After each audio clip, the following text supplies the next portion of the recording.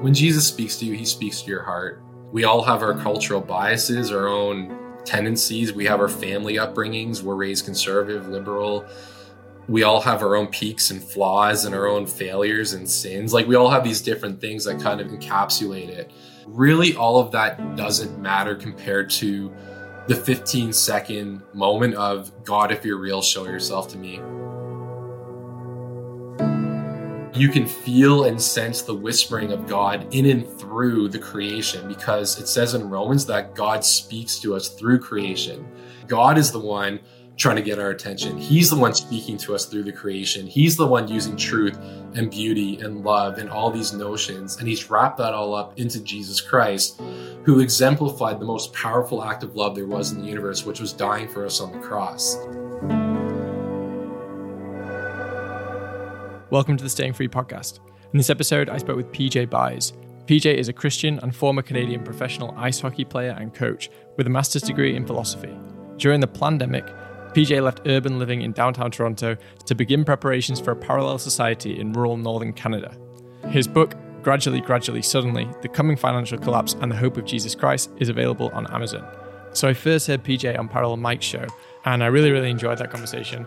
I got the distinct feeling that PJ not only is someone who thinks very deeply on a range of different issues, but he's also someone who's taken very decisive action in his own life to weather the storm of the Great Reset and everything that is coming down the line.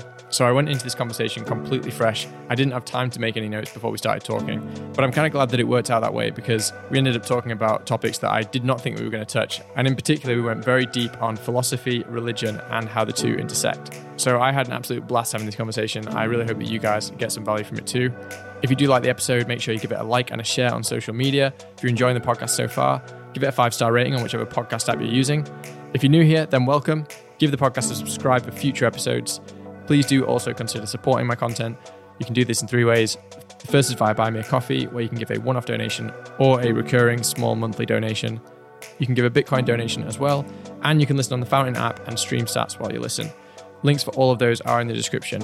And if you want to book a one-on-one call with myself to talk about absolutely anything, you can do that via Buy Me a Coffee as well. All of your support is appreciated and will go directly towards the cost of running the show. All right, on to the episode.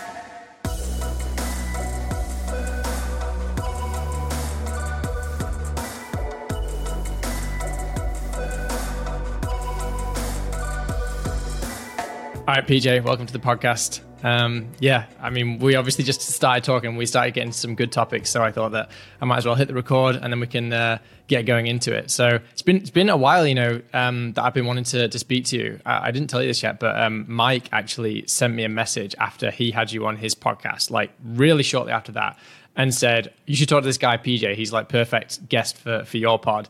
And you've been in the back of my mind since then. And it just never seemed like the right time. Like guests kind of kept coming and going. And sometimes I just felt like my schedule was just always packed up. But I was like, at some point we're going to have this conversation. So I'm super glad that we're doing it today. So before we start diving into it, do you want to just give my audience a bit of an intro as to yourself?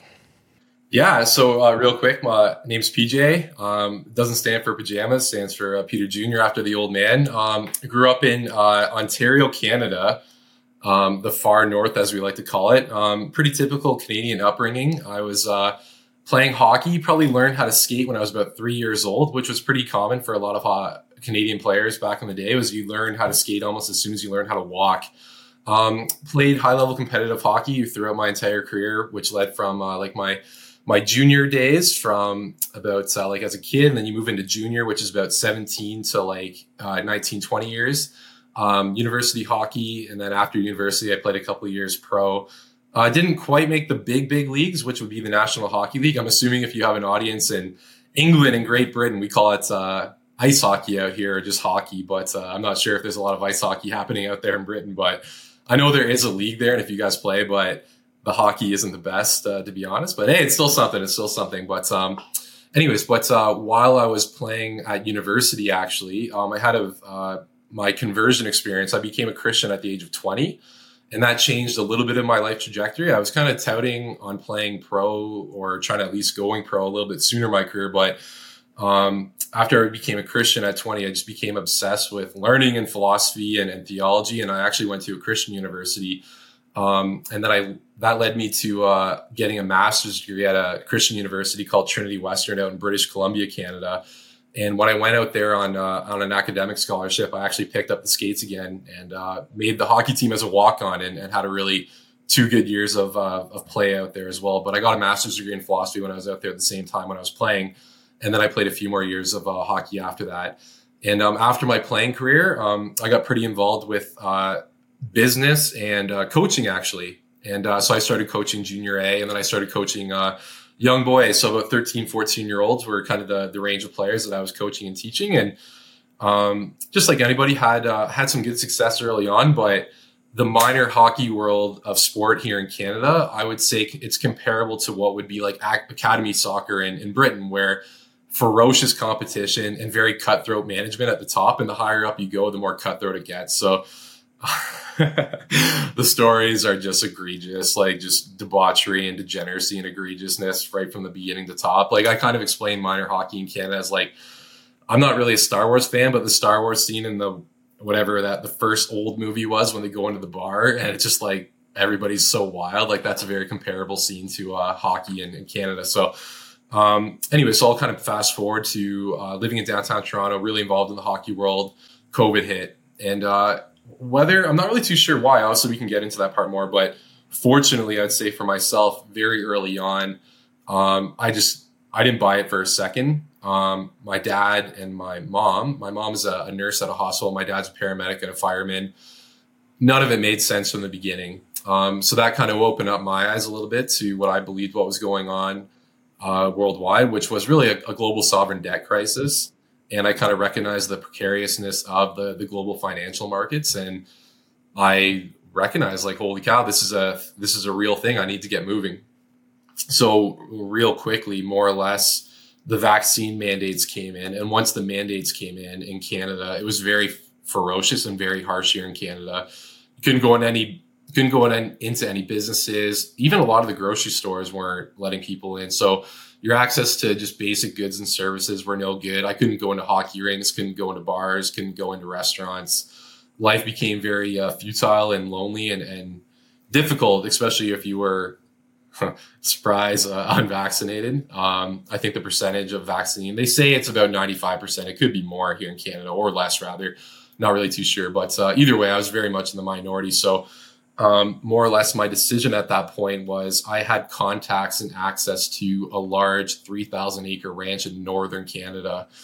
Canada, for those who know, is a very large hinterland of wild, massive boreal forest and the Canadian Shield, it's called here. And even quickly, statistically about Canada, about 95% of the Canadian population lives within a 100-mile radius of the US-Canadian border. And of that percentage, about 84% live in southern Ontario, up and along the St. Lawrence River to Montreal and on Ottawa. So geographically, if you were to look at a map of Canada, there's a little tip in Ontario. And truly, out of a 40 million population, you have about, in the Toronto and GTA, Greater Toronto area, close to half of the population, I'd say, lives there, up and along, up into Montreal, Ottawa. The lower mainland of Vancouver on the BC West Coast, you have some people that live there. Edmonton, Calgary, even Winnipeg's a smaller city. Like, it's a very congested and condensed population in a very large country. So I kind of thought of it as I need to get outside of that 99th percentile and start up, build a parallel system. Obviously, you and I are both friends with Parallel Mike. Shout out to Parallel Mike. Wonderful, wonderful human being. I can't talk enough about that. He's got bad teeth, but the guy's more scared of an orthodontist than he is of the dentist, I think, or of the government. He's more scared of an orthodontist, but beyond that, he's an incredible guy. And I became fast friends with him really quickly. And so I was up there learning how to hunt and trap and garden and farm and live off grid, collecting firewood every day. Completely different life experience from what I was used to living in a city setting. And more or less, the recent development for me was that while I was out there, although it was very rewarding and excellent, I was also very single and lonely. And a part of my goal and my mission, Johnny, was to come back to the populated parts of Canada and find myself a girl and a partner. And I will happily say to the audience, for anybody who could care, which is probably not very many, but I got her. I found one. So we're developing our relationship right now, and we're really making real steps and real decisions right now to prepare. Not only prepare and kind of build the kind of life that we want, that would be founded upon not only our faith, but of course, freedom. Because I just think that not only is freedom an essential aspect of what it means to be human, but I realized very quickly how much I valued it during the pandemic when it was taken away. So, that's a little bit about me. It's a bit of a backstory. And so for right now, today, I'm back in Ontario in the populated area of congestion and heavy traffic, but it's probably not going to be a lot longer, to be honest. So. Okay, good. Yeah. I mean, there's loads of stuff to get into there, but it's awesome that you found a girl. I'm assuming she's a based woman as well. It's it's great. Yeah. It's great to find them. I mean, that's one of the things that's actually nice about this. I mean, some people, like, during this whole time when everything was going on with the COVID craziness, they were very, like, resistant to that. They were like, oh, how am I going to find someone? Everyone's just, like, kind of gone into this zombie mode and is just, like, following orders and doing all of this, like, irrational stuff. Like, how am I going to find someone?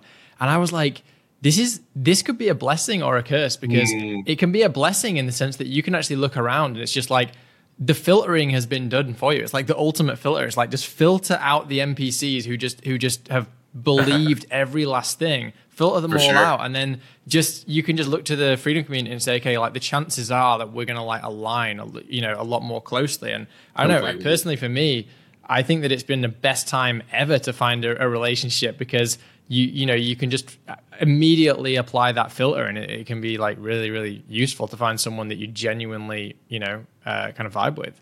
Exactly. And that's, like, even because, like, I'd gone on a couple dates with, I don't know, just talking about my dating life, but yeah, I'd gone on a couple dates when I came back, and they were fine, but just different value. And as soon as it came up, it was very evident very quickly. And then, when I found the girl that I'm with now, it was just like, all right, yeah, are you? Yes. Are you? Yes. And then boom, like, conversation takes off and you're off and running. And she's also attractive, which I appreciate. So that's a good thing too. Yeah. Well, you know what, as well, like, I find that if you live in your authentic path, you'll find the right people in your life. Like, I really think that there's something to that, especially for men. If you're like living your authentic truth, the right people and the right women, etc., will come into your life, or the right woman. Like, hopefully it's the right woman. I really think that kind of reverberates out. When you have that energy, when you're cultivating that energy, and I think that good things happen, like positive things happen, especially in your dating life and stuff. So that's awesome to hear. But I won't dwell on that too much more, because it's your private life. But let's just rewind, because I want to go back to the beginning of you being a hockey player and everything, just to kind of set the scene as to your character, because it's it sounds like you've had a really interesting kind of arc in your life. So when you were kind of, I guess, training to be a hockey player and you were playing professionally and everything, what was your character like then? Like, what drove you? What provided you meaning in life? Yeah, well, it's a twofold thing, because so much of my identity for most of my life was wrapped up in the identity of being an athlete.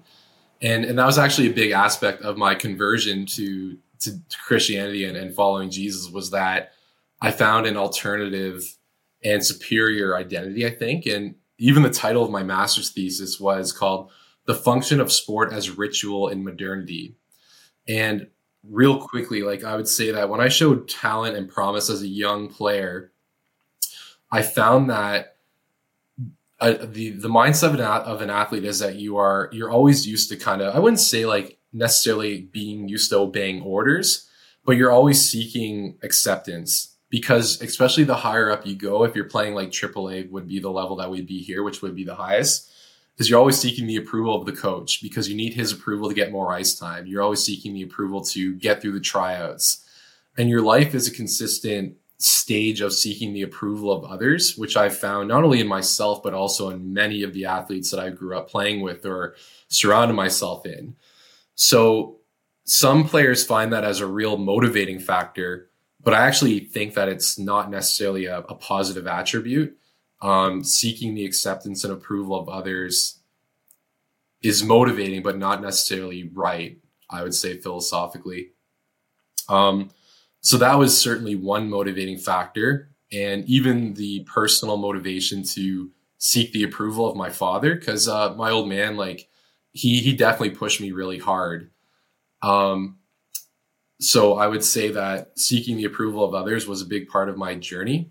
And but past that, like I still had the same dream of every Canadian player and every Canadian kid, which was to play in the NHL and win the Stanley Cup. So just that desire and that dream of lifting the cup for what is my favorite NHL team, which is the Toronto Maple Leafs, which for anybody who knows ice hockey a little bit, the Toronto Maple Leafs are one of hockey's biggest franchises, but they just suck immensely.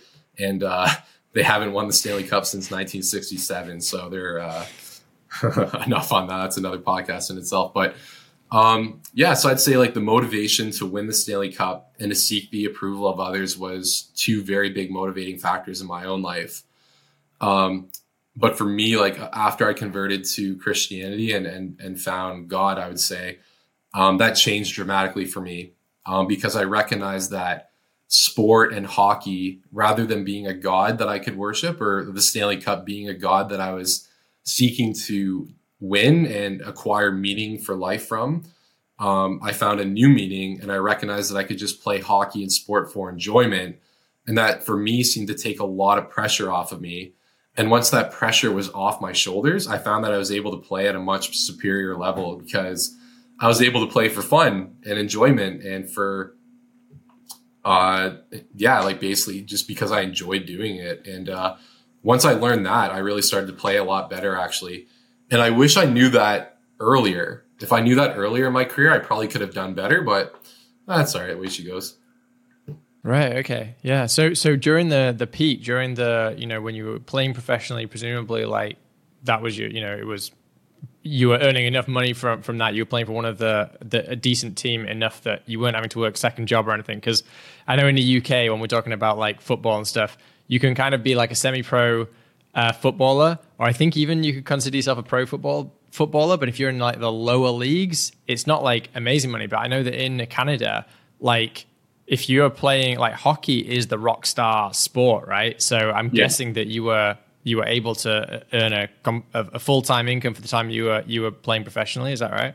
I would no. So like that's where I should be more clear. It's like I was playing like a lower level as well, which again it was great. Like the talent of those players was superior, and you are making money. Like probably not the millions like the actual like the NHL players, but yeah, like a lot of guys who play like lower level pro, depending on where you are, you can still make enough money on the weekly or the annual to get by. So you're playing, but not the millions of dollars that the NHL players are making.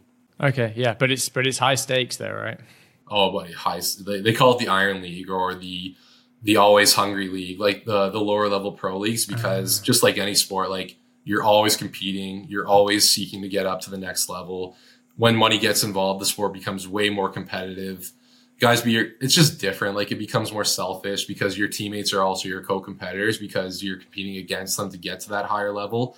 I think people, although we glamorize and kind of worship professional sports in a lot of ways, behind the scenes, it's actually quite, I don't know. I don't want to use the word dark or sinister because there are really good elements to it as well. But money drives and motivates people to do things, right? So I think for me, it was a bit more, I finished university at 25. So when I entered like playing and looking to play like professional more consistently, I was already old straight up. And like I was playing on a team and looking to play on a team where I just kind of recognized that my playing opportunity was not going to be at the same level as like the lower 18, 19, 20-year-old draft picks because they had a lot of money invested in them at an early age. So I kind of recognized very quickly after really only 2 years that it wasn't really worth putting my body through that kind of pain and effort and gruel when I can get into coaching, which is something I enjoyed a lot anyway. Plus, I put a lot of work into my education and I tried to put some money into my brain, and I didn't want to take a punch to the head or a body check that could put me down and out. So ice hockey is still a pretty rough sport. So one body check is all it needs to take you out.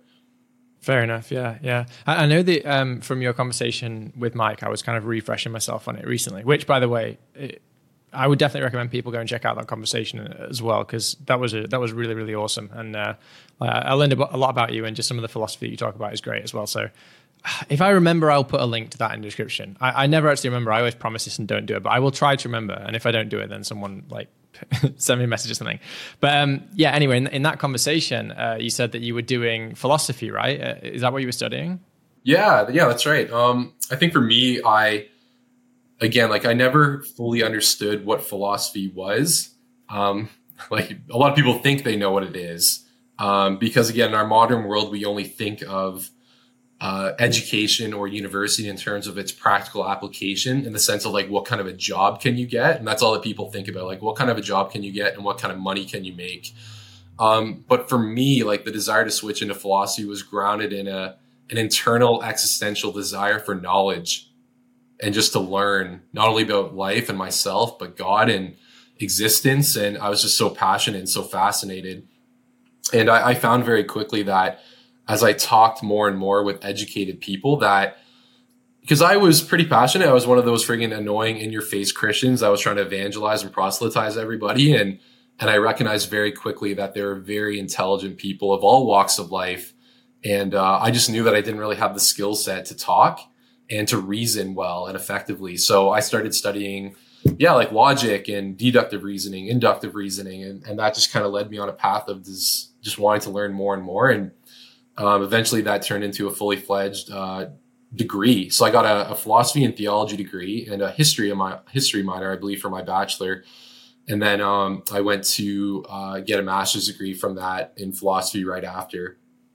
And that was excellent.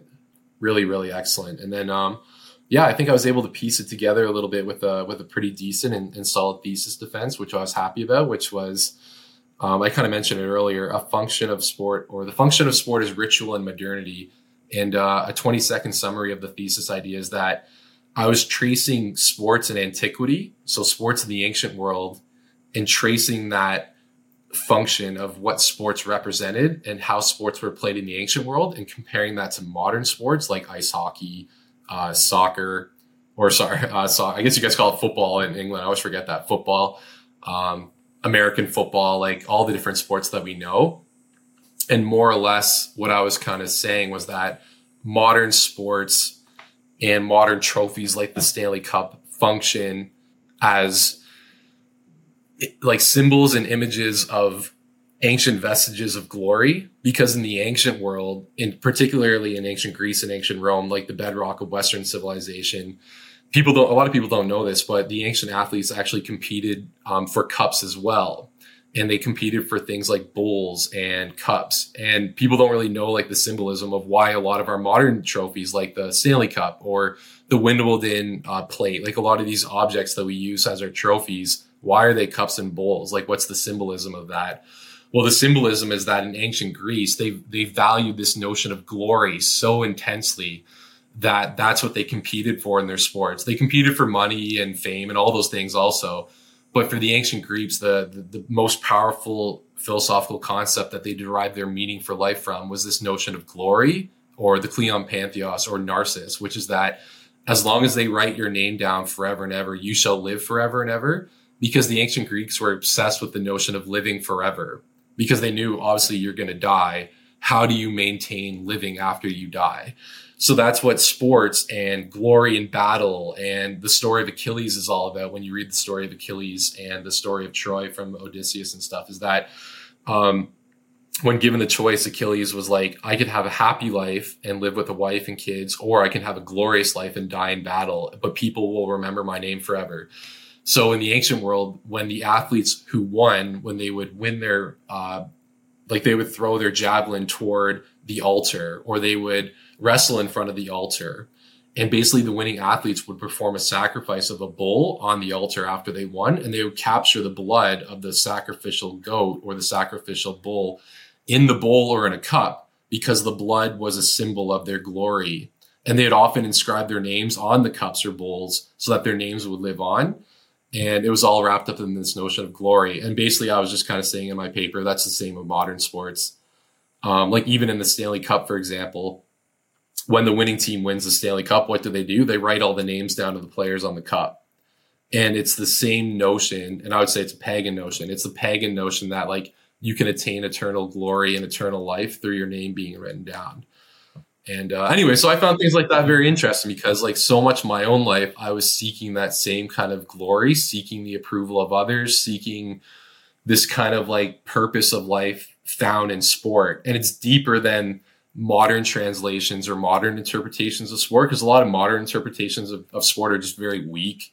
Like they're very Marxian interpretations, which is basically like, oh, people play sports for money, which is basically like kind of based on Karl Marx's idea of the proletariat and the masses being fooled because the masses are stupid. So rich overlord, bourgeoisie, capitalists, owners, more or less milk the poor for their money using sport as a medium to make money. And it's fine. Like obviously like that's included in the idea of sport. Like there are money's involved and that's a key aspect of sport, no doubt, but it doesn't really capture the essence of what is like the motivating force or the actual spiritual power or essence of what sports is. And then the other idea of sports is more of an ethnological or scientific based argument for sport, which is that humans evolved and we evolved based on the desire for survival. And we play sports and invented sports because sports enhance our fitness levels. And that's why we play sports. And I just find that idea like very weak. Like, sure, like people obviously play sports because it helps them get in better shape. Like there are fat slobs who play hockey because they want to get in better shape. And people play football and soccer because it helps them. But it doesn't really capture, again, the passion or the essence of what sports is, because like hockey players will go and block 100-mile-per-hour slap shot with their face or break their ribs, or they'll fight and they'll shed blood. And I said this, like, you're from Britain and you know the passion probably better than I do in a lot of ways of like what football means to a fan in Arsenal or a fan for Nottingham or like whatever the teams are out there. Like I enjoy soccer. It's great, but like I just kind of find it kind of weak because the players are kind of soft. But no, I'm just kidding. That's just a backhand. But it doesn't capture like the real passion and the spiritual essence of what sports are. And again, more Marxian or ethnological interpretations of sport, they're overall atheistic, like they're grounded in a naturalistic worldview, which doesn't allow for spirituality. It doesn't allow for the notion of spiritual ideas or spiritual forces. And even, for example, like just real quickly tying this in, because like now I'm talking about sports and obviously I want to talk about other ideas as well, but sports are very common, like with the notion of momentum, when one team will get like a very big body check or another team gets a goal or a score, the entire momentum of a game can go the other way. And all of a sudden, if you're winning, the momentum turns against you. And it's like, oh man, like the other team is rolling all over us now. And what is that? It's not a quantifiable, measurable decimal of unit of force. Like obviously it can be measured in the sense of its sound or its effect, but the actual cause of it in and of itself is a spiritual force. So I think just like my ideas and theories were a little bit more grounded in reality of what sports are. And I think a Christian and biblical worldview actually can best explain some of the realities that we perceive that are so basic to us every day, like sport, that just kind of like modern interpretations are kind of weak on. So anyway, that was a little bit of my defense of philosophy. I found it very interesting, very explanatory, helpful for someone like me who was trying to, just like every human being, I think, trying to derive meaning from this little blue planet that we call Earth. And yeah, I like it. Yeah. I don't know if you happen to hear my conversation that I had with Jordan Goldstein. Do you know Jordan Goldstein? Know the name. I should check out that one though. Jordan Goldstein, episode 40 with Jordan Goldstein. It's called Embodying Freedom Through the Ancient Wisdom of Sport. This conversation like completely opened my mind to this stuff. And like, I don't know, I didn't have that much of an interest in it, honestly. Like, I mean, I had an interest in sport, but not on that deeper philosophical level. But I had that conversation and I was just like, oh my God, there's just so much more to this that I don't know. And I really felt like that conversation kind of ignited something in me to kind of like go more down this this avenue of like philosophy and sport coming together and what that means. And yeah, you're right. Like the ancient, like the way that people used to play sport in the kind of ancient world kind of just tells you something, not only about just like how sport has changed, but also how like the human spirit has changed in a way, and the way that we actually kind of relate to our own like mortality and to our own like purpose in the world. They seem to just have this like you said, this kind of attachment to not attachment. Attachment is probably the wrong word. In fact, it's probably the opposite. It didn't actually have an attachment to the physical in such a same way as we do now. They were more like they were somehow connected to the spiritual realm, and they were like, I just want glory here, and that's all I want. Like the spiritual world was where their connection seemed to be, and sport was kind of an arena to play out. Like it was almost like they saw this world as and this is obviously just my interpretation from just, well, that conversation, but also kind of like, thinking more about it since. It was almost like they could see that this world was like a playground of like, how can I achieve my purpose? How can I transcend? And sport seemed to be kind of like a vehicle to do that. And I think that now there are still some people in sport who do it, and I think you can really recognize them. I mean, I was watching recently, I don't know if you've seen this documentary on Netflix about Conor McGregor. I think it's called McGregor Forever. And I watched that guy and I'm like, he is just operating on another level. He really is just, for him, it's a spiritual game. And like UFC is kind of like this battleground, but what he's actually doing is he's competing almost against his own nature in some ways. Like, what's the best I can be? And sport is just happens to be the thing that he's picked to do that. But I don't know, I guess you could probably say that great artists would do the same thing. Like a really great artist, the art is just, how can I kind of manifest my highest like spiritual essence in this work that I'm doing? I'm using, these tools. This is just my playground, but what they're actually trying to do is kind of communicate spirit in some way and to try to connect with spirit. So yeah, I find this stuff like super interesting. So if people want to know more about this, definitely check out. I will, and because I want to comment on that real quick, and then if we want to change direction, because this is sure. Go for it. Itself, but even the name of the title, Conor Forever, is telling forever, because I'll tell you what happened when the Greco-Roman world kind of met with the Christian world, and like the Judeo-Christian worldview sort of interacted for the first time, because in the early church, in the early like stages of Christianity, Greco, like one of the undergirding philosophical ideas of Greece, especially in that time, was this notion of Platonism, which is that there's a separation and a dualism between the body and the soul, and they're distinct entities. Like the soul is a spiritual essence, not grounded in physical reality. It's immaterial, and the body is physical and material. And a large concept of both Platonism and Gnosticism was to have the internal immaterial soul descend and transcend, or like ascend and transcend the physical material world up into heaven, so to speak. And that idea is actually kind of in just juxtaposition with the Christian worldview, because the Christian worldview affirmed the two realities, both physical and spiritual, as both thoroughly real, intertwined, and equally real. So what you see with like the resurrection of Jesus was that the resurrection was not a spiritual event. It was actually a physical, and again, like as a Christian believing this, but like it was a concrete, physical, material reality that occurred. So when you come across notions like the Platonic or the Greco idea of like living forever and your name living forever, like my response is actually like, will that work? Like, do you actually truly like live forever? Like with a consciousness and a physical body that moves and operates and lives? Probably not. Like when you read the ancient accounts of like the ancient athletes, they used to, some of the more successful athletes in the ancient Greco-Roman games, because these guys were they were studs, man. Like these ancient Greek athletes, they did one thing all day, just like our modern athletes. They trained to win. And they would actually pay out rhetoricians and poets and playwrights to speak of them, to gain like wide followings and audiences. It was actually super cool. Like imagine like some poet like Pindar or some like epic rhetorician going into the marketplaces, like announcing your presence so that all the fans will like join your side and stuff. Really, really cool stuff.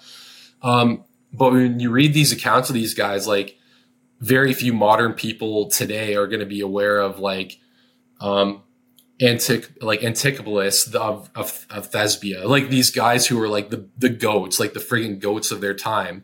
And that's just like kind of my counter as like a Christian, and where these comments and like these things become interesting, because the Christian idea is that you will attain and you will achieve eternal life at the bodily second coming of Jesus Christ when he comes again and he gives you eternal life. Like that's what will actually give you like a physical, concrete, fully conscious reality, because the pagan idea of like living forever in memory, if it's true, it's weak. Like it's fine. Like like Achilles, whether he was a real person or not, like we do know him, but I don't think he knows us. You know what I mean? So that was just kind of like, again, some of the ideas where I try to counter the atheistic worldview, because more or less these ideas like the Marxian or the ethnological or even the ancient Greco-pagan ideas, like I just kind of find them weak. Like I just don't find that they give enough value or meaning, because so much of my own life as an athlete before Christ was trying to derive meaning in an object like the Stanley Cup, which is like, if I can lift this thing, then my life will finally have purpose. I train 8 hours a day, every day, to win this thing, to lift it, to gain the approval of my dad, to gain the approval of all my teammates, my coaches, all these people I've been trying to work for and attain my whole life. And for me, a big part of my own reason why I converted was I was like, man, I just found acceptance in Christ. I didn't really need to keep seeking it. So that's, yeah. Okay, cool, man. I find this stuff super interesting. I love delving into it all. But I want to move on to something that you've just given me a nice kind of tail end of here, which is the basically like your journey towards Christianity and stuff. So, is that something you were raised with, or is it something you came to later in life? It was. I was very fortunate to have two sets of very loving grandparents, and even my parents too, like truly wonderful people. Like. And I even say too, like psychologically, a big part for every child is to forgive their parents of their errors and their flaws. I think that was a big thing for me. Like once I recognized I could forgive them for their mistakes and errors in my upbringing, like it was a very powerful thing. But yeah, I would just say for me, it was, I've kind of touched on it a bit, like always kind of seeking the approval of others, struggling with the sense of rejection. And for the Freudians out there listening to this are like, oh, this is a classic Freudian example. He's looking to this man-made God in the sky to like create and provide acceptance for himself. That doesn't necessarily mean that idea is false. A craving for acceptance is a human need, I'd say, even though if maybe it affected me a bit more. But the second thing was that as I was playing more and more hockey, I just got caught up in the typical hockey lifestyle of partying and drinking and womanizing, like all the rest. And although very fun and I won't say that all partying is necessarily bad. It's great to go out with your buddies and your mates, as you British guys would say, your mates and your blokes, grab a couple of beers and have a good time. Like nothing wrong with that. But for me, like kind of the waking up the next morning of getting drunk, trying to pick up girls with very bad pickup lines and doing that again the next day, like it just kind of kept on repeat. And then also probably the biggest motivating factor for me was I had a very good friend, Jordo, who was an outspoken and courageous Christian guy who was also a hockey player. And his brother Joel actually is a good friend of mine too. Joel plays in the NHL right now. And but Jordan was a great player and a great guy, and he was really challenging me a lot, and he was a smart guy, and he was asking me a lot of existential questions and really challenging me on the Bible, and that was piquing my interest more and more. And then sadly and unfortunately, my buddy Jordan passed away one day at the age of 23, and when he passed away, that was a big wake-up call for me because of Jordan, who was like a good friend and who loved me a lot and spent that time with me. And he was a big, strong guy too, like always going to the gym. If something like that could happen, if he could die, then I could too. And that for me was like a big wake up call where I was like, I need to take my life seriously. And for me, that kind of led to more persistent prayer and more persistent reading of the scriptures and reading different verses. Like the verse for me was Matthew 7:13, enter through the narrow gate, for wide is the gate and wide is the road that leads to destruction, and many will pass through it. But narrow is the gate and narrow is the way that leads to life, and few find it. And I just kind of remember in moments like that, really believing and thinking like, it didn't matter. And it doesn't matter who I am, like how many goals I score or how cool I think I am. Like this seems to be true. And if true, this seems to be of more importance than anything else on earth. And combining that with like Jordo's death and the reality facing me of my own mortality, that was my wake up call. So I kind of reached out and gave my prayer to Jesus, and I really felt like that God met me in a very real and powerful way. And that was more than I was 20 at the time, and I'm 33 now. So more than 13 years ago. So still going strong. Okay, so yeah, I mean, I guess that is, I mean, it doesn't seem like super early. It seems like 20, you've already kind of like formed a lot of your opinions. Like most people, if they're 20 and haven't found something like religion, probably would say, oh, well, I'm just not a religious person, right? Like I didn't grow up with it. It's not going to happen. So I guess like I'm really interested to know, and I kind of say this as someone who's like very curious about religion generally, but probably especially so like Christianity. Just, maybe I don't know whether it's just a cultural thing, but I personally feel like there's something there. There's like a real substance there. Maybe if I'd been raised in for instance, like a Buddhist country or something, I might have, more of an association with that or whatever. But certainly like from my perspective, there just seems to be a lot of inherent truth there. But I do find that like some people, they really, really believe, like I have family who like, they really, really believe, like half my family is like incredibly religious, and like they have absolute unwavering faith. And, they kind of want, not like want me to get there, but there's kind of like these gentle nudges towards it. Like, and I understand it, because if you really believe that, like you're going to want to get other people on board and stuff. But For sure. I've not ever found that thing in my life that has kind of been like, okay, I have absolute unwavering devotion towards, I guess like there's things that I call God. So I don't want to say I don't have unwavering devotion towards God, because I do think that I use the word God and I have associations with it and things that I think about, and things that I definitely, I'm not one of these people who's like, okay, I'm an atheist, but I just don't necessarily subscribe to the kind of Orthodox Christian version of God. But how does that look to you as someone who really has been, I guess, gone into that and felt, okay, I've been spoken to, presumably you've got the message, you've been communicated to in that way. What does that look like? I'm really interested to know this. Yeah, well, first, God has spoken to me and me alone exclusively. So join my cult and give me all your money. So that's the first step of Christianity. And then second is, no, I'm just kidding. If your family's giving you the nudge, I'll give you the elbow, because no, I'm just kidding again. Sorry, I gotta be more serious. C.S. Lewis is one of my favorites, and he's British, so I'll mention him. He has a quote where he just kind of says that in the man's search for God, all the onus is on God's side, because even, let's just not even use like an Orthodox Christian example of God, but like God is the transcendent, God is the higher power, like whatever that is, like really, like as human beings, like we're comparable to an ant trying to understand the galaxy. Like it's very difficult, and Christianity kind of works in paradoxes. For example, Christianity really emphasizes these two notions, truth and love, and both of them are kind of synonymous and the exact same but different, where you cannot be truly loving to somebody unless you're telling them the truth. But also when you're telling somebody the truth, you must do it in love, or else it's not going to register, because it'll either be too harsh or it just won't kind of catch on. And with that notion too, both reason and passion, like those two notions philosophically are always kind of two embodiments of the human experience that we're always trying as humans to try to balance the two. Like if you're trying to explain the world thoroughly and only rationally, you're not going to connect with people, because we're more than that as humans. Like we're also emotional and passionate and very irrational.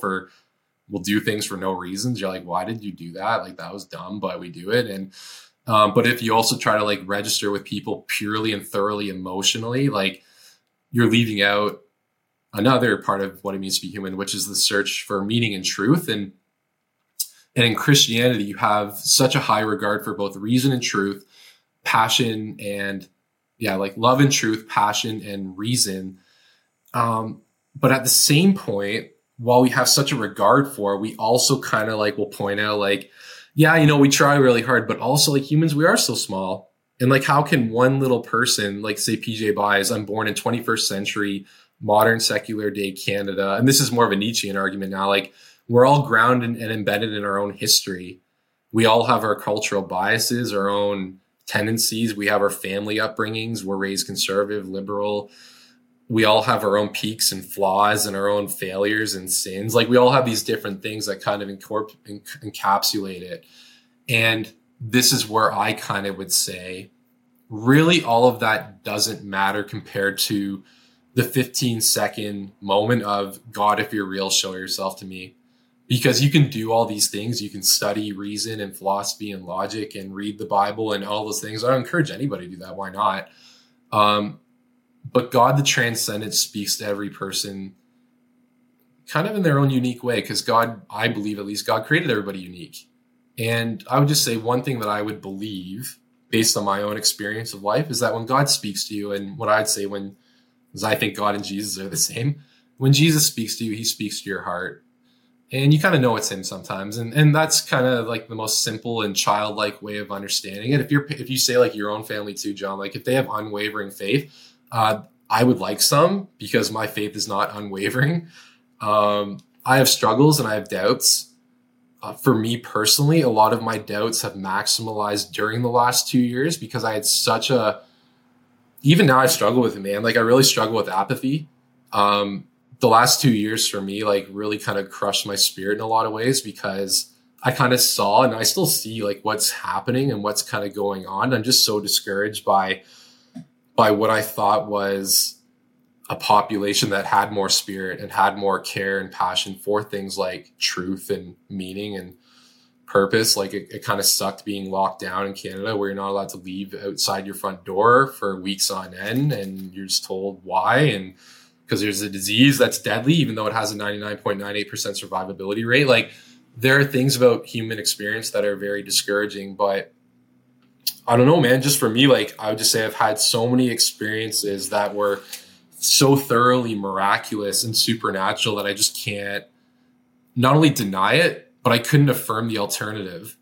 Because like for me, I just kind of think of it as like there's theism, which is that there's a transcendent God that is distinct and different from the creation. So creator, creation. There's like a pantheism or panentheism, which is that the universe or God is kind of simultaneous with the universe. So the universe itself has like a consciousness. And I actually think I'm in that camp. I've not heard it phrased that way before, but that describes quite accurately the way I feel about things. Yeah, and then there's atheism, which is more or less like no God, no transcendence, no spiritual, like it's all just physical, boom, here we are kind of thing. And I don't have a lot of time for that one, respectfully, for those atheists who are listening. But the panentheism one is curious and interesting because for me especially, I really like what's called Romanticism, which was a period of philosophy and history, kind of like circa 17th, 18th century, which was a response to like the hardcore rationalism of the Enlightenment period, where especially in like the modern, or especially in Europe at that time, like there's such a high regard for science and objectivity and reason and all good things. And yeah, I get it. But like the romantic response was like, let's actually return to seeing nature, not just as like pure object, but as like infused with spirit and passion and these really passionate ideas of like art, where you can like experience a storm or experience like a beautiful sunset and really feel like a genuine spiritual power behind it. And I'm all about that. I love it. Like those are like I feel like you and I could probably connect in that way because my personality is also very emotive in that sense. And I would just say that the Christian notion of God more or less says that all of creation is participating in God at all moments. But the creation is imbued with brokenness and sin and plagued with like just general, kind of just brokenness in general. But you can feel and sense the whispering of God in and through the creation because it says in Romans that God speaks to us through creation.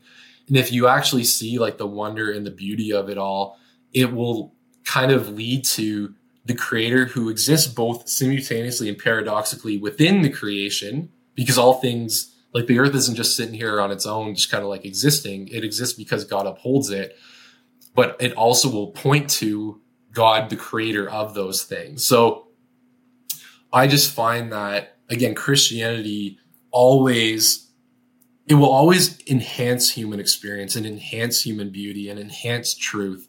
Whereas I just find that other worldviews, they kind of diminish it. And even mystery too. You talk about orthodoxy, like I would class myself, like I'm a Protestant Christian in that kind of like tradition, I guess, evangelical or whatever. But the Orthodox tradition, which is like the Greek Orthodox or the Ukrainian Orthodox, like all these different kind of factions, they actually have a very high regard for mystery. And dude, mystery is powerful. Like as you get closer to mystery, it only becomes more exciting because there's something about mystery that draws us in as human beings. Like every great work of art or every great script of a movie or a book, if it has mystery, like it's drawing you in more and more. And that's the paradox of God again, is that the more that you learn about him, the transcendent, the less you know. It's like, oh, frick. Like, and we're all on our own path and journey to it, man. And I think if you're in the camp of like the spirit and vibe, like a spirit imbued world, like you're walking on the right step. Like you and I are walking on the same ground at the very least. So that's what I kind of say. Yeah. Just some thoughts like off the top of my head. All right, let's take a quick break to talk about some of the ways you can support my work.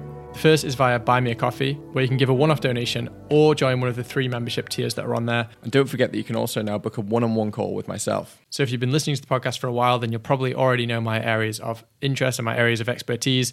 In particular, that would be moving and living abroad, freelancing and remote working, following your passions and working authentically in an industry that you care about, podcasting and content creation, and preserving and protecting your wealth with Bitcoin. These are definitely the key areas that I think that I can provide a lot of value. But if you want to talk to me about absolutely anything with a one-on-one call, then you can do that through Buy Me a Coffee now as well. As always, you can also support me with a Bitcoin tip. That's both on-chain and via the Lightning Network. And so far, I think I've only got one Bitcoin tip ever. So I'll tell you what, if you give me a Bitcoin tip for over $5, I don't know what that is in sats, but let's say $5, I will give you a shout out in the next episode. And finally, if you use my affiliate links, that's another great way of supporting me. So check out the link in the description for Surfshark VPN. This is simply the best VPN on the market. I've been using it for years and have never changed. I've got it on my computer, got it on my phone. I use it all the time for everything. So if you're not using a VPN, you absolutely should be. It's the best way to protect your privacy online. And in my experience, Surfshark is the best VPN going. It's also very, very competitively priced. And if you get it now with my affiliate link, you will get 82% off and 2 months free. So I promise you will not regret using Surfshark VPN. It's a really, really great product. I wouldn't shield for anything I don't truly believe in. I plan to add more affiliate links going forward. But for now, Surfshark's it. If you don't have a VPN, click that link. If you do have a VPN, consider switching to Surfshark. It is a great deal. And as I said, in my opinion, it's the best on the market. All right, that's enough for the ad break. If you haven't supported me already, please do consider it. Right now, I'm still not making enough from the show to pay for the outgoings. And I really do want to reach that milestone soon. All right, appreciate you all. Back to the episode. Yeah, 100%. Yeah, I mean, I don't know. There's another documentary I would shill on Netflix, and it's about Ram Dass. I don't know if you know too much about Ram Dass. I'm writing it down right now. Yeah, Ram Dass. And the documentary, I think, is called Going Home or Coming Home or something. And basically, it's about Ram Dass. He's basically dying, and he was a kind of a big, like, he was kind of like a spiritual guru. I mean, he had a guru, but I think he was also like a teacher, and he was teaching a lot of kind of, I guess, like more Eastern philosophy, but maybe there was some kind of a unique thing there. I've never read any of his work, so I'm really keen to do so. But there was this line in this documentary that he says, and he's kind of contemplating his own death because he's had a stroke and he knows he's going to die, and he's having like the ultimate spiritual experience of his life. Like he's been hunting all his life for this spiritual kind of holy grail, and he's experiencing it in his death. So he's basically facing death like down the barrel of a gun, and he's like, oh well, this is the ultimate kind of place to understand the nature of my own existence, because he's really feeling his own mortality. And one of the lines that he says is, he says, we pinch ourselves to know we're alive. He used this line in there. And I every time I'd heard this line before ever in my life, I'd always thought that it's about, okay, well, yeah, of course you pinch yourself, you're alive. Like it's something that we do in waking life. You pinch yourself, you have the sensation, I know I'm alive. But I realized when he said it in this film, I was like, that's what consciousness is doing. That's actually what consciousness is doing. That's what the universe is doing. The all of existence is the universe pinching itself to know that it exists. If the universe has to experience separation in order to know that something exists there, it's almost like if there's no change, if there's no nothing, if there's no contrast or anything in the world, what is it? It's just the universe cannot know itself. So it's almost like universe has to separate. There has to be a separating of kind of universal, whatever this kind of like consciousness is of all of everything, the ultimate thing has to separate and have a experience. And we call that the human experience. And this is my current, working theory. I'm not claiming to know the meaning of life here, but people can take or leave what they want of it. But it's almost like we're having this human experience now. This is the separation experience. This is the kind of, the separation of the separation of the all, right? And after we die, my belief is, I don't know whether it's after each individual die. Probably after each individual dies, you rejoin the universal consciousness. So that's when you kind of experience the oneness again. And I call that God. And I don't know when I talk about this whether I'm talking about a different God as a religious person would, or a Christian, for instance, because. Yeah. For instance, when I hear about the story of, kind of like taking the fruit from the, I think it's the fruit from the forbidden tree, right? The whole idea that right, you take the fruit. There is I interpret this story, and I think it's almost like a metaphor for the same thing I'm talking about. So I'm not sure there's any difference, because if the metaphors work identically, maybe we're talking about the same thing. But to go into that point, this idea of like taking the fruit from the tree, it's almost like you want to. This quest for knowledge about the nature of what you are, you take the fruit and then you are put into this new world. And I see that almost as if like what consciousness is doing. It's like we've taken the fruit from the forbidden tree, like the consciousness has done this. And now we're in this separation world where we wanted to know what we are. So here we are. You're having this human experience. You wanted to know what it is. And then only in having that, when you kind of like reunify, can you then experience what everything is.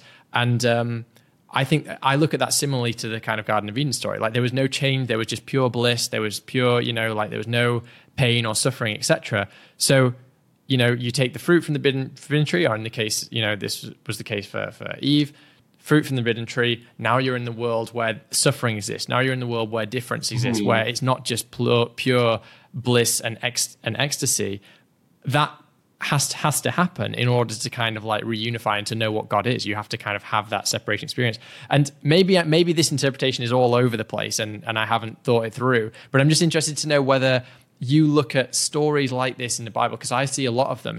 That's just one example, but resurrection and all these other things, I can very much see them through a lens of a similar way that I see the universe, which isn't necessarily a kind of like Christian God per se, right? But I can see the parallels there, and I can say, you exchange the word God for consciousness, and you can take the stories maybe a bit more metaphorically, and they seem to be doing the same thing. I'm wondering just what you think about that generally. So, really good. Can I offer some counter thoughts? Yeah. Please do. So, first about like the Genesis story is that in reality, it probably is like a mythological account. It probably wasn't a literal piece of fruit that exists today hidden in the Sahara. If you dig in the right spot, you'll eat it, and all of a sudden you get like supernatural energy. It is a story. No, I don't think it is that at all. No, exactly. So, and I was saying like I'm agreeing with you in that. Mm-hmm. But so let's just consider then, like you talk about like consciousness, or say after we die, like we reemerge into the consciousness, like the universal consciousness. Is in your understanding, like, is that consciousness like thoroughly just mental and spiritual, or does it include physical as well? Yeah, I don't think it includes any physical whatsoever. I think that the existence of physical is the existence of separation. Essentially, like if there is an existence of matter, you're in the separated thing. I don't think there's such a concept of matter in the unified the unified consciousness. Yeah. So, and maybe just again, like I'll just kind of explain some of the Christian ideas a bit more, because again, like in the Bible, the idea is that like God created like the world and he said it's very good, and he created the physical world too. And when I think about like consciousness or even a conscious existence, like if you are in a state like what you're kind of describing, can you eat food? Probably not. Like a part of the joy of also like being human is that if you eat like a really juicy plum or a mango, it's the physical taste of it that's enjoyable. Same with sounds, like beautiful sound, like music requires ears. Beautiful sights like an ocean or whatever it is, for me, a hockey rink or mountains, they require eyes. Even like say a relationship with one another. So for me, say I have a girlfriend and I like her. If I talk to her, if I talk to her on the phone, or if we are simply having like a FaceTime, it's enjoyable because it's more mental, but like being able to hold her and to touch her and to kiss her, like those are superior modes. And I would just say that the joy and even maybe a purpose, maybe a foundational purpose of why God created was that we would be in relationship, both with not only one another, but with God himself, who in Jesus actually is a physical person as well, who has hands and blood and flesh. And the joy of that and the joy of that experience is like, in the same way that I just said, that you will have a body to eat and to see and all these things because those are good things. So in the more Eastern traditions and the Eastern religious views, I think they actually have, compared to that Christian ideal, which let's just leaving aside if it's true or false for now, but like at least the notion is that the physical world is also good and true. And then now combating it, I just say a bit more from a philosophical perspective is that, for example, atheism has the view that the universe came into existence. And for thousands of years, the view was always that the universe itself was eternal. It didn't require or need a God to create it because the universe was eternal. I think there's good evidence now to suggest and think that no, like actually the world and universe that we experience today had a beginning, which necessitates the fact that if it had what's the cause of the effect that we see here and now. And I think it seems difficult for me to think of like the universe as a self-existent, self-conscious and aware entity that's existed for eternity, when one of the strengths and pillars of Western philosophy and Western civilization, because we always denigrate it, and there's good reason to, but like we denigrate Western philosophy. One of the strengths of Western philosophy was the sciences and the study of the physical world. And it just kind of seems to me as well, like the study and one of the strengths of the physical world, or the study of the physical world, especially in the last 100 years of cosmology, is that the world and universe as it is does seem to have a beginning. And that was kind of like a big hit back to the atheists who are like, oh, the universe is eternal because what caused it? And again, I just think that we don't like answers like that, because what I've realized and understood of one of my primary reasons why I've seen people object to Christianity, for me as a millennial, a lot of my hockey friends, they don't like Christianity because they think that it means you can't have sex.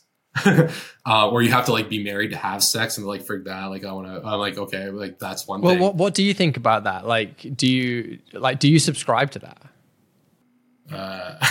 I think that God really wants to have lots of awesome, passionate sex all the time and have lots of babies, because that's awesome. And to do so in marriage is probably the best way to do it.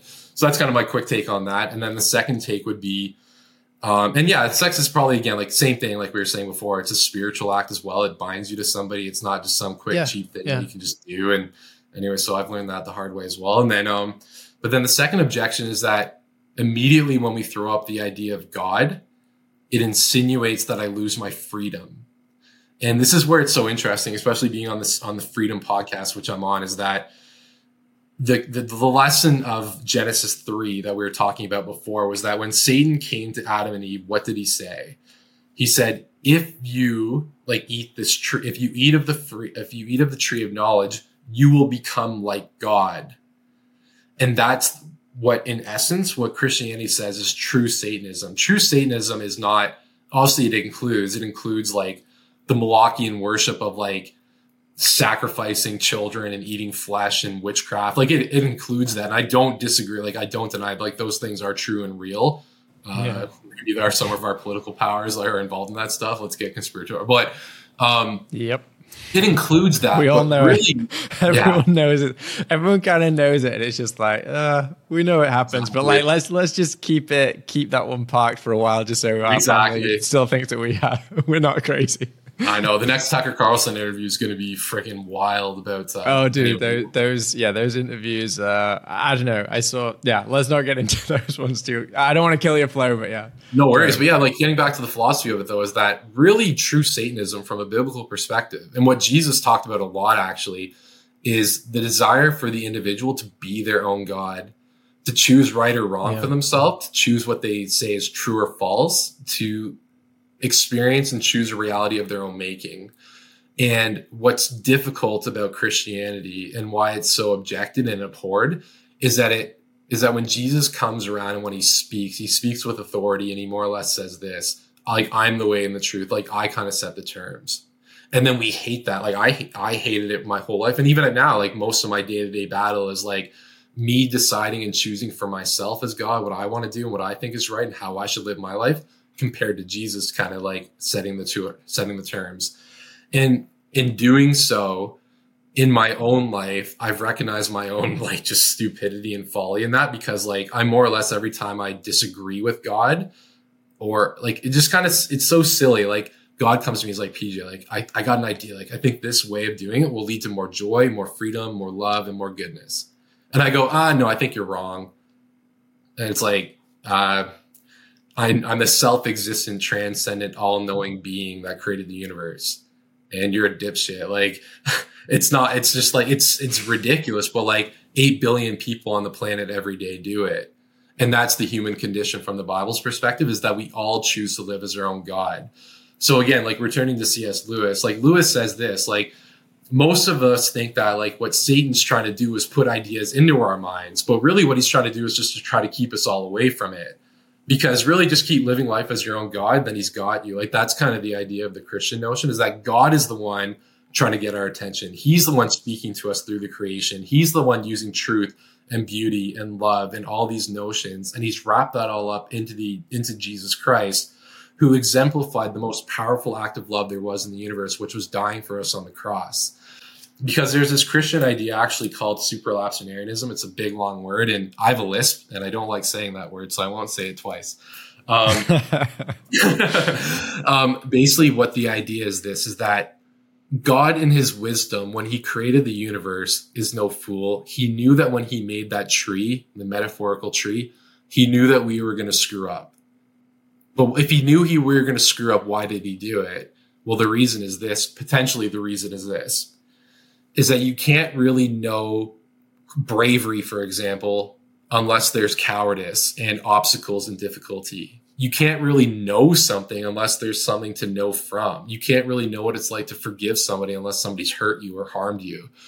You can't even really know like I don't know, like what good steak tastes like unless you have something really crappy to compare it to. If you eat British cuisine every day, you won't know what good cuisine is. Like but no, like if you only eat like bland rice, if you eat steak for the first time or like something really good, you're like, oh my goodness, like this is so much better. So the idea of supralapsarianism is that the reason why God created the universe was that he would be able, therefore, to send his son, Jesus Christ, into the world, so that in a broken, fallen world, God can demonstrate his love for us in this way. Romans 5:3. That he would die for sinners, for people that hate him, for people that don't believe in him, for people that have no use for him. He would come and die for them. And we all fall into that category. There's no such thing as somebody who's not a sinner. We all are. We're all broken. We're all flawed. We're all unable. Like we're all corrupted. We're all dumb. Like all the different flaws of what it means to be human. That's the very fact that we're human. The very fact that we're flawed is what makes God so wonderful, because he sent his son into the world to die knowing that we would hate him. And how do we know that we hated him? We killed him when he came. Because with Jesus, he's always out for your good. He's never out to hurt you. He's never out to harm you. He's only out there to bring you life. And when you read Jesus in the scriptures, he's always talking about life. I've come that they might have life and have it more abundantly. And then he says this, it's the thief, aka Satan, who comes to kill, destroy, and to maim.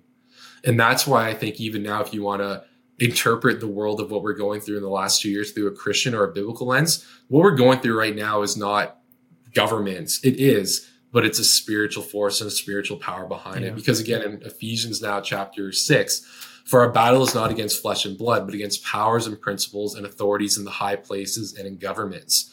And the notion or idea is that really Satan and his minions, aka demons, operate and manifest through powerful people and powerful institutions to what? Subjugate, maim, kill, destroy, and diminish freedom. Our freedom of rights, our freedom of, as humans, our ability to live and to joy and to have joy and peace. And that's why with COVID, right away, I interpret it spiritually.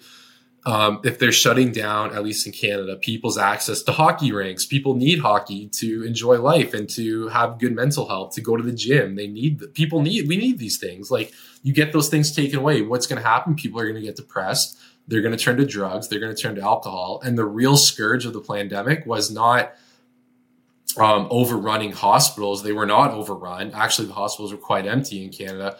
They were only filled if they're for one reason: people on overdoses, people who couldn't handle it, people who are severely depressed.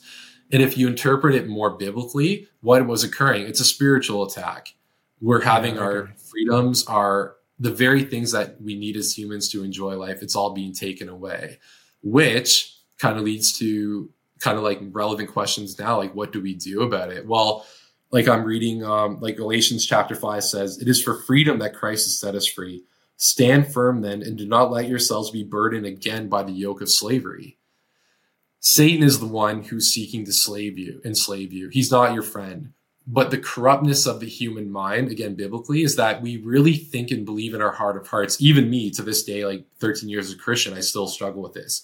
We think and believe that if we live life on our own terms and as our own God, following Satan, so to speak, we'll be better off. But that's the trick, and that's the lie that we all experience. Every human experiences day to day, right from Genesis. We all think that if we live as our own God, we'll be better off. But then Jesus is the one, the true God, who's kind of like, guys, like, I'm here, trust me, like, put your faith in me, like these kind of Christian terms, and watch what happens. And then it's kind of like the day-to-day battle of what are you going to kind of do? But how do you know what that is though? Like, I find that even everyone who is a Christian will have some variation, like some different interpretation from someone else, right? Like, one person might think, no, I'm an absolutist when it comes to, for instance, sex before marriage. I'm never going to have sex before I get married, etc. And someone else might say, oh, well, like, take a bit more of a nuanced approach, say, oh, well, as long as you're in a loving and committed relationship and it's not like a fleeting thing or whatever. And I don't know what the answer is. And like, this is why when I come down to all of these questions, I always just think, like, are you lying on an individual level, or are you operating based upon what you think is the highest truth? And I don't think that that's saying, like, I am a God.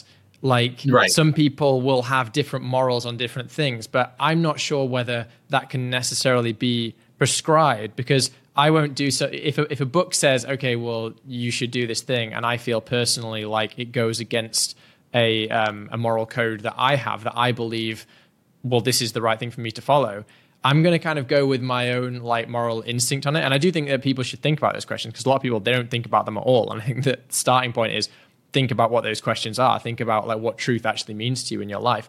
But I keep coming back to truth as being synonymous with God. Like, when I kind of keep thinking about the concept of God, now, obviously in a Christian sense, you might think, okay, well, truth is, the commandments of God, and, or whatever, or truth is that Jesus died for our sins, etc. But I think that if everyone pursues truth in their own life, God's will is fulfilled. Whatever you kind of deem God to be, whatever your interpretation of God is, I think it's fulfilled by people following, honestly, their truth on an individual basis. And that's not to say, okay, well, I'm just going to like invent my own moral code and live according to it as being truth. It's like, what do you honestly believe is right? What do you honestly believe is just? Follow that, and God's will is fulfilled as the kind of, as a natural extension of that, as long as everyone is pursuing that personally in their own life. So I think that pursuit of truth on an individual level essentially is like a kind of microcosm for God's will on a macro level, on a universal level. So that's the way I see it. I'm just interested to hear your thoughts on that, and particularly how it pertains to people having different interpretations from a Christian perspective. So that's where I've been struggling, because on one hand, the Bible talks about in 1 Corinthians chapter 13, I want to make sure I get this right. It's either 12, it's 11, 12 or 13, diversity. And I'll channel my wonderful Prime Minister, Justin Trudeau, who people tell me I look like all the time. So I'm glad you haven't said that yet. It friggin' drives me what crazy. I was going to say? Not just Justin Trudeau, but what's the guy? Christian Bale and Justin Trudeau, like a kind of love child.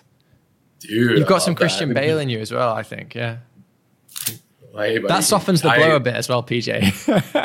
Yeah, well, you can get me anytime. No, Bale, that's wicked. I'll take that all day. Trudeau, I don't want to rant for 10 minutes. Just a hint.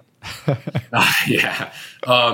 I'll use a Justin Trudeau slogan: diversity is our strength. In the Christian community, you do have a lot of diversity of views and opinions, and I think that's awesome, because if everybody was the same and we all thought the same, that'd be just super boring. Like, that, who wants that? Like, we're all talking sound pieces saying the same thing. Like, that's not, more or less, like in the Nicene Creed or the Orthodox creeds, you have kind of like the base kind of foundations, which is like, Jesus is God.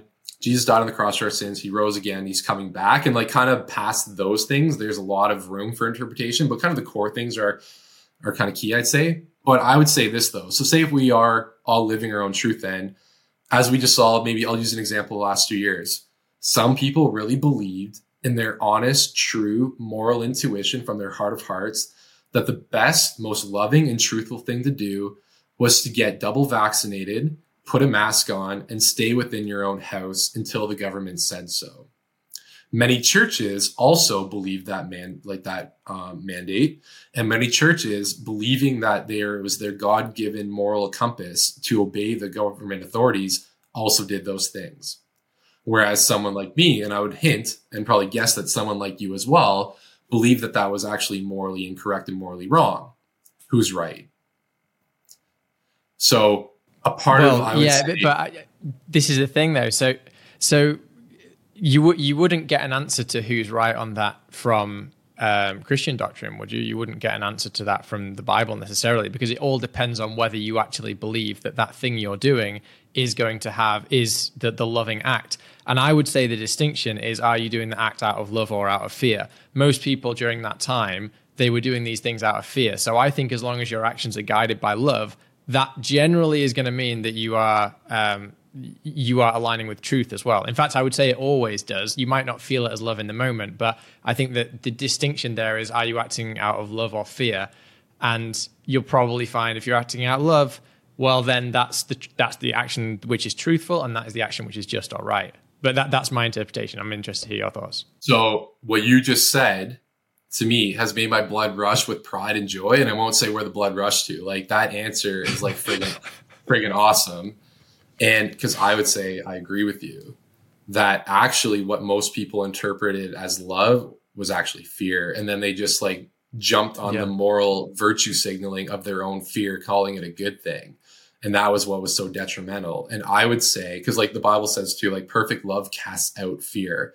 Anything that operates out of lies or fear is automatically wrong. Like, it's just like spiritually it's incorrect. Mm-hmm. And I would probably argue then and even say that like a lot of people who think that they are true Christians, followers of Jesus, they probably aren't actually maybe as close to the truth as what they would think. And then this goes back to, again, diversity, and probably on my part, humility as a Christian, is that already, Johnny, from like, because I've watched you and listened to you, man, you're the friggin' man. Like, you're like Mike. Mike and I don't see eye to eye on everything. Thanks, and man. we don't agree on everything, but like, dude, that guy, he's awesome. And in a lot of ways, I would say that he's like, and he's so humble as well. He is. Like, that guy's closer to God than a lot of Christians.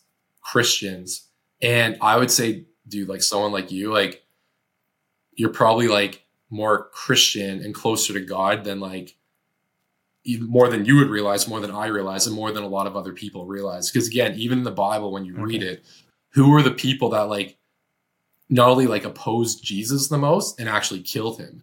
They were the Pharisees. What distinguished a Pharisee? A person that was so certain of their moral righteousness and so certain of their own like ideas being objectively right.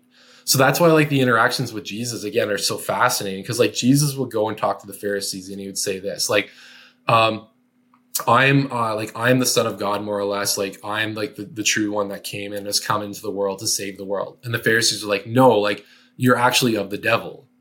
Like you're from the devil. And then Jesus would be like, why do you say that? They're like, oh, because Moses and Abraham, like they're the true guys that we're supposed to follow. We're supposed to follow the law.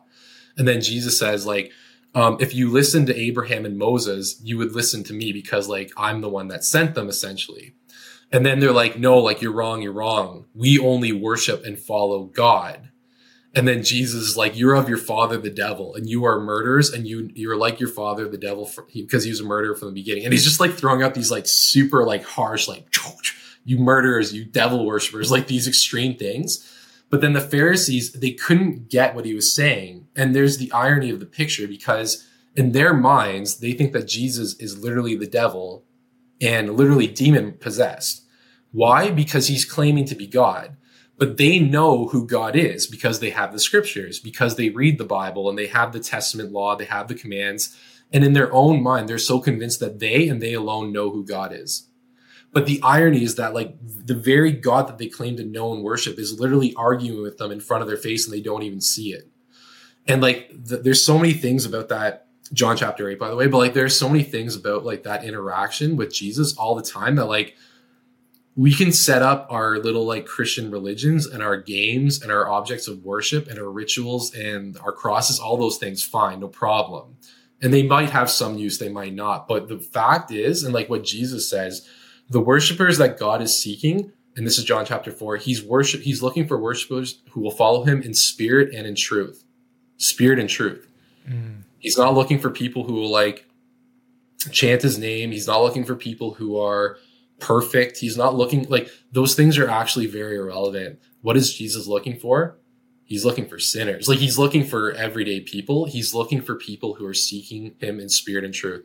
And Johnny, man, like that's why I love like conversations like this, because I would just say, and I don't know you well, and I'm sure you have your flaws and you're you're good or you're bad about you. You don't need to share them out here now. No need for dirty laundry on the podcast, but you might be closer than you think. And I bet a lot of people listening, if they're on that same journey of spirit and truth, you're probably like Jesus is probably not far from you. And that's why when the Apostle Paul says in Acts chapter 17, this unknown God I'll proclaim to you, because in him we move and live and have our being, and he's not far from every one of us. And that's like the kind of the consciousness kicking in again, where like the creation, like when you see it kind of speaking through the universe and when you feel it internally and you feel your own soul, like, because you're right, man, it's absolutely bizarre how we're self-conscious, like this meat package of flesh and blood. Like, what is consciousness? Where does it reside? And it's just like this bizarre existence thing. And most people take it for granted, don't even care about it. But as Plato said, like the true philosopher is somebody who considers like, why am I here? And a lot of these themes that we're touching on are very, very Apostle Paul, very Jesus, very Bible. And it's good, man. That's my thought, man. I'm super interested in this stuff. And, you know, like, I definitely think that, I don't know, like, I just have a sense that not just myself, but I think a lot of people after what happened in 2020 just kind of get a lot of these messages a lot more, because maybe we just hadn't been like necessarily tested. Nobody had been put in kind of a really compromising position where you have to say, what am I about? What's my integrity? And, you know, like personally for me and a lot of people I know, you put yourself in very compromising situations with your friends and your family and stuff, because most of the people you know are just going along with it. And you're saying, this just feels wrong. I know it's wrong in my heart. I know that, you know, it doesn't matter how many people tell me, you know, like that I'm a granny killer or whatever, and I should just put a mask on and take the vaccine or whatever. Like, it seems wrong. There's something about this that seems it's against truth. It's against morality. It's against reason, you know, etc.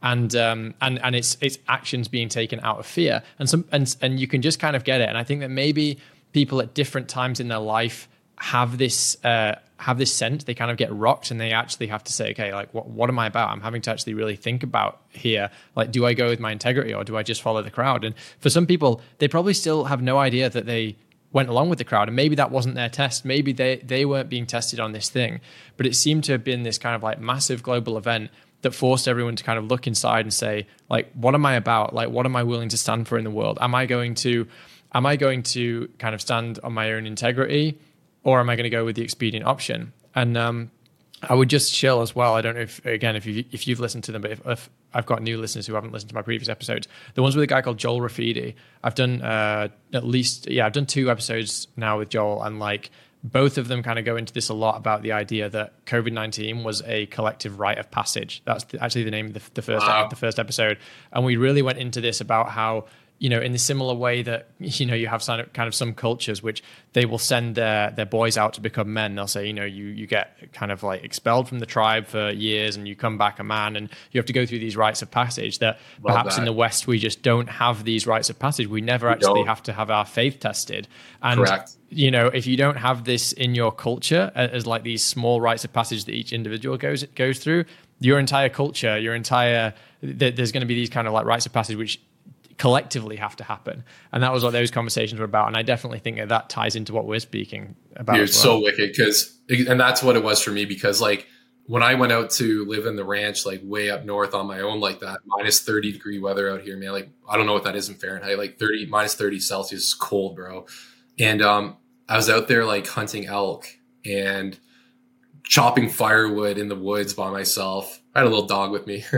But in a lot of ways. And then also like the person who I was out there with, like the co-farmer who was teaching me a lot of this stuff, and some of the indigenous people who are out there, amazing people, like they taught me a lot, man. And about what it meant to be a man and masculinity and all those things were like, I became a man in and through those experiences enough that, again, like even with women, not that I would say I was completely like a dud, because God did do a lot of work in me, I'd say, but like I had to go through those things before I was able to recognize even my need for a partner, my need of what it would mean to be in a relationship, how to like deny my own feelings or lust or desires of like hooking up compared to what does it look like to be in a genuine relationship with a woman. And now that I have one, I'm like, oh man, like this was so much better. And unless I got that rite of passage, man. So bro, like that's what you just said is super deep. And then the second thought I was going to say is that for COVID, probably in the same way, like the Greek word is evangelium, and that's where the Greek or the word evangelical comes from. So there are evangelical Christians. And what does it mean? It means like spreaders of the good news. Is that in the same way, like when the early Christian missionaries would go out to different parts of the world, they would see like the Aztecs, like sacrificing their children to the sun god and like their blood and their heads rolling down the temple. Like they went to them saying like, guys, like, it's actually not true. Like there isn't a sun god, and the sun's not revolving because you sacrifice the heads of your children. Like God actually created it and he loves you and he wants you to love your children. Like that's crazy. But more or less is you see how did I have it explained to me? God speaking to you, and a part of meaning is when you recognize something about the world. Is when you recognize a flaw about the world. We all see different things. For me, for example, I saw something really deeply flawed with the world of sport and hockey, enough so that I wrote a thesis paper and studied it. I recognized something wrong. I wanted to fix it. And a part of that calling was so powerful, it gave me meaning. I would say, Johnny, for you too, it was the same way. And I felt this for COVID, obviously, too. Like I did write a book, but like for you, it was probably the same way. Where like, there's something so intuitively wrong going on around me that I recognize, but others don't. It's my job to get them to see it. Why? Because I want them to experience freedom and goodness and not slavery. Why? Because I care for them. And that's the same calling of evangelism in your own heart that would be in mine. And in what I'd say is like the true followers of Jesus, it's you recognize a flaw in the world. And it's kind of unique to some of us too. Like we all have differences. And again, that's the diversity thing kind of kicking in. But more or less, it's the same path of love and truth. Because out of a love for your fellow man who's made in God's image like you are, you want to share truth to them. Why? Because you care for them. Why? Because you want them to experience goodness in life. And that's Jesus. Like that's Jesus in a nutshell. And what's the contrast? It's fear, it's subjugation, it's slavery, it's yoke, it's all the flaws that we're trying to expose. And I'd say lies. For you too, like, yeah, man, and like lies, like, and those, like what you're like, all those things are so motivating for you. It led you to start a Wicked podcast and to do the things that you're doing.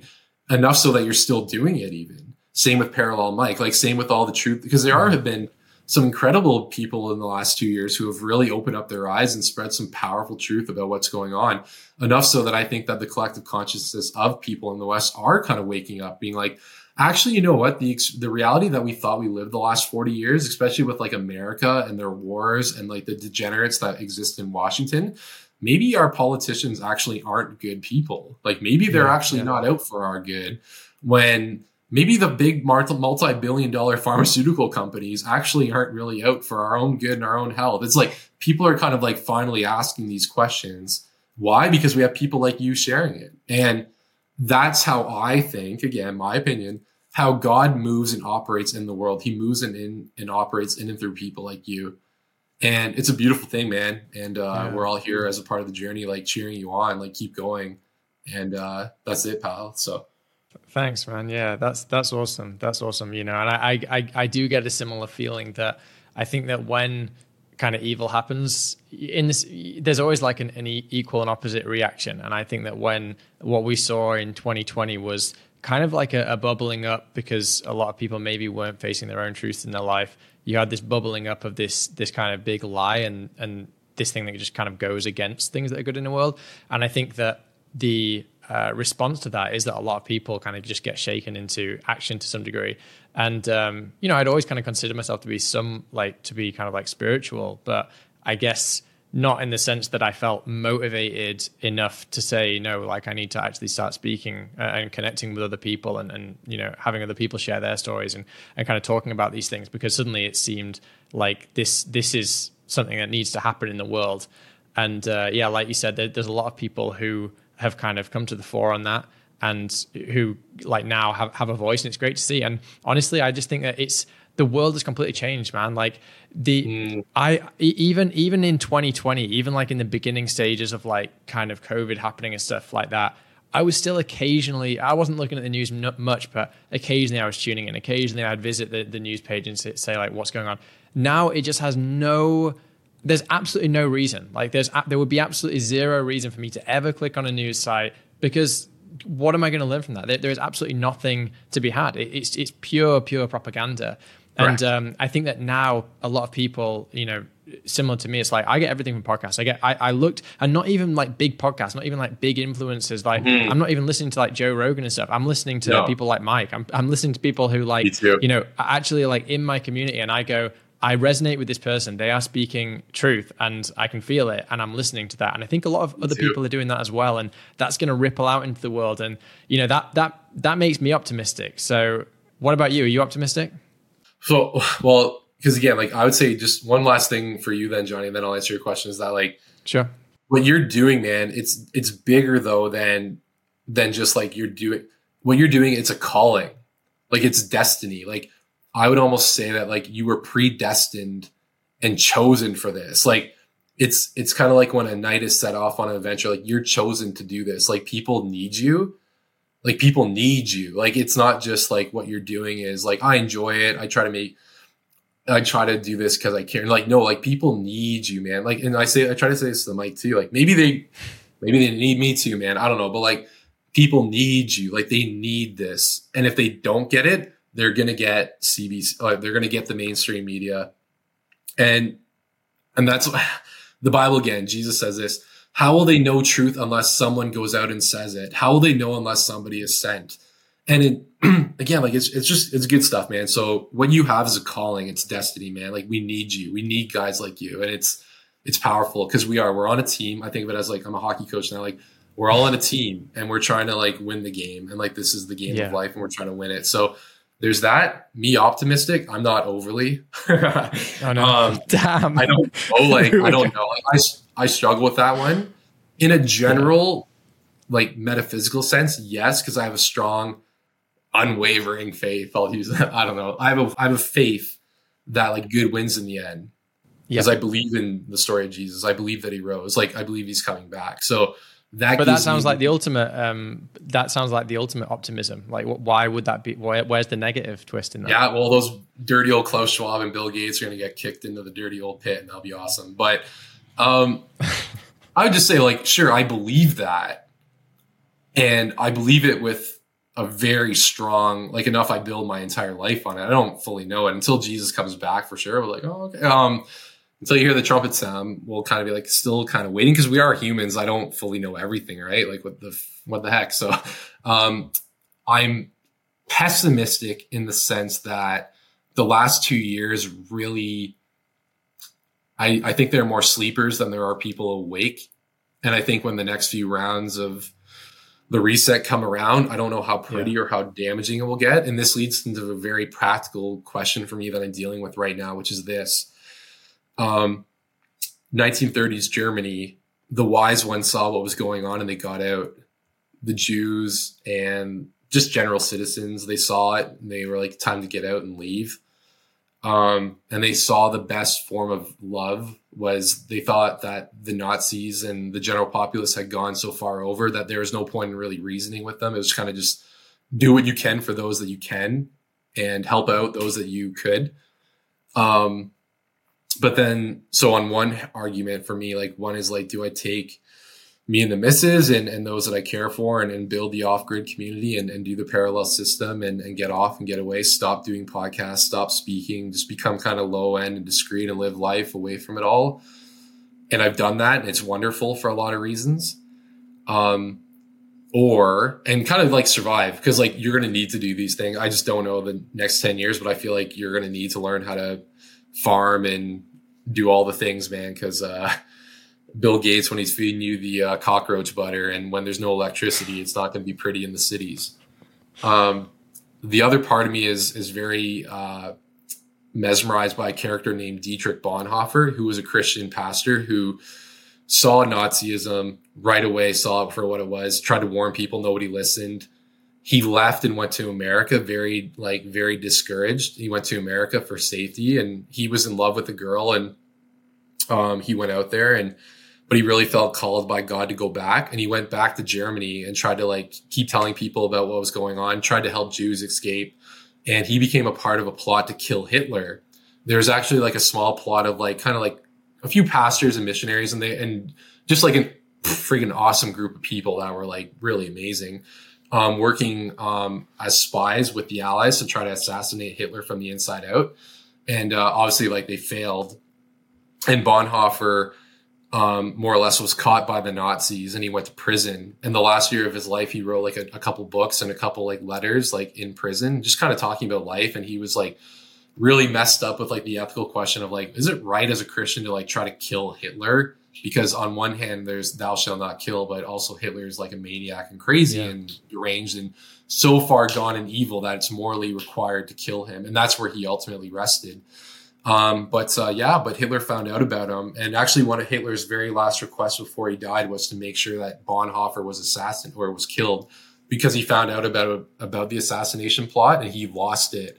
And it's a really powerful story, but more or less Bonhoeffer fled and went back into danger to try to help people and to try to do something. And, frig man, like that's where I'm at today, where I'm like, I don't consider myself any more or less significant than the next person. But is it my moral duty to stay in the danger zones? Really the city centers, I believe, like the city centers are not going to be pretty. Do you stay in the city centers where all the people are and try to help some and save some maybe, or do you get out? And that's your interpretation of culture. And my friend, like the people that I'm close with, we talk about it because we're like, is it so far gone that the people who are sheep listening to all the propaganda, got their third and fourth booster shot, like, can they even be spoken to? Can they be reasoned with? Some people are like, yeah, like God can like do everything and anything. He can help people and save them and wake them up. But then some people that I listen to are like, no, COVID was like a big deal and it really separated like the wheat from the chaff. And like some people, man, just like it's hard, but like you have to like kind of psychologically prepare yourself for the fact that like some people are just like, they're not going to take on the burden of responsibility. They're not going to wake up. They're not going to listen. They'll just do what they're told because they're operating out of fear. And like, you can't help everybody do what you can to save some. So that's the notion of the off-grid community is like, that will be hard too, man. Like I've lived out there. It's not easy to hunt and grow food and to work hard and all the things, right? I ordering sushi off the Uber Eats. I like going to McDonald's and grabbing a coffee. I like playing hockey, like all the things that I like of the modern world, but those things are very contingent. As we saw with COVID, it's contingent upon a vaccine passport, really. And if there are more passports coming down the road, I don't want to participate in that. So I need to get off the grid. So those are real questions, man. So it binds up optimism, pessimism. It binds up your view of what's going to happen the next few years. I believe and agree with Parallel Mike that we're in a global sovereign debt crisis and the collapse of the US dollar, probably in maybe like a growing conflict with like US with Russia, China. Who knows what that is or what that looks like. Very least there'll be digital ID codes. For all intents and purposes, it just seems like that's what's going to happen. And whether you like it or not, like I just know that I won't do that. So and yeah, man, when you're in a relationship too, like it changes your whole purpose and meaning. Like if you have a girl that you care about so much and a desire to start your own family and help those in need, frig, man, like real questions, man. I'd be, man, just throwing, if there's the people who are listening to this podcast, like if you want to message me on Twitter or even comment in the section, I'd love to hear your opinions. Cause I imagine that, dude, like you left Britain to move to Mexico, you've thought about the same thing. So take that where you will. I know we've been chatting for a while already. I don't know how much longer you wanted to listen to me. No, but, that's good. We can start wrapping up now anyway. Okay. But this has been awesome, man. This has been a super like interesting conversation. I hope that like people who are listening or watching resonate with what we're saying and stuff. And yeah, I'm really interested to know people's thoughts as well. So guys, please join the Telegram. The Telegram is in the description. You can join in there, ask questions there, put something on Twitter, like wherever you found the podcast, there should be some way to put a comment. So yeah, let us know what you thought of the conversation and connect with PJ as well. PJ, do you want to just share about your book as well before we finish off? Because I don't think we really mentioned it all in this conversation. Yeah, no worries. Just the last thing is just, so the title of my book is Gradually, Suddenly, The Coming Financial Collapse and the Hope of Jesus Christ. And it's a two-parter. It's kind of based on John chapter 3, verse 12, where Jesus says, if I've told you about earthly things you did not believe, how will you believe if I tell you about heavenly things? And basically the book is premised on that, where the first part of the book is talking about just like the existential things of today, like the geopolitical crisis, like COVID, pandemic, just all the kind of things that people I'm sure are kind of aware of just kind of the general things that are happening in this world.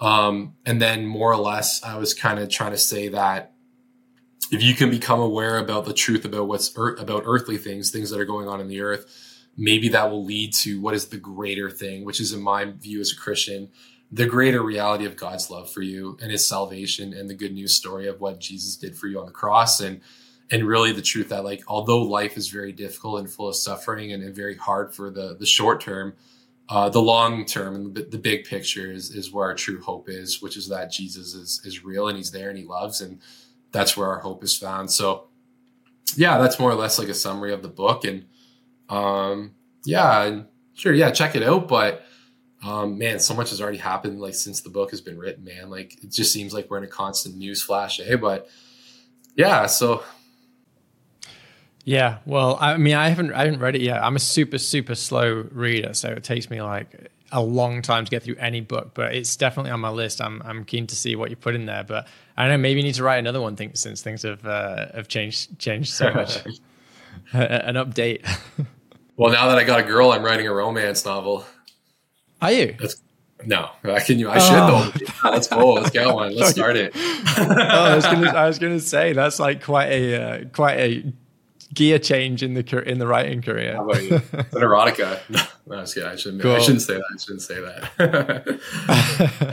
All right. Well, yeah. Thanks everyone for sticking with it. This has been awesome. Oh, by the way, you know what I want to mention? I want to mention two things before I sign off. One is I got to mention that. Did you notice my new Harry Potter scar here?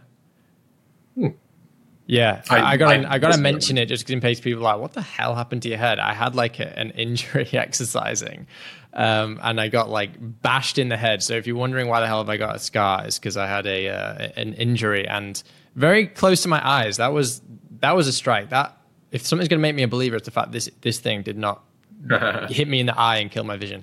And aside from that, yeah, if people can please support me. There's ways to do that. Go in the description, check it out. There's the buy me a coffee You can donate with Bitcoin. Nobody donates with Bitcoin. I should just not even bother mentioning it at this point. Buy me a coffee. You can go on there. You can give like monthly donations, or you can give a one-off donation. Everything does go towards the cost of supporting the show. Right now, I'm not getting enough in donations to pay for the outgoings of the show. So please do that. It helps me. If you've got value from this conversation, please consider it. PJ, any last words before we sign things off? No, I just didn't know that bench pressing 20 pounds like that was heavy enough for it to fall on your head. So, but a couple more hours in there, Johnny.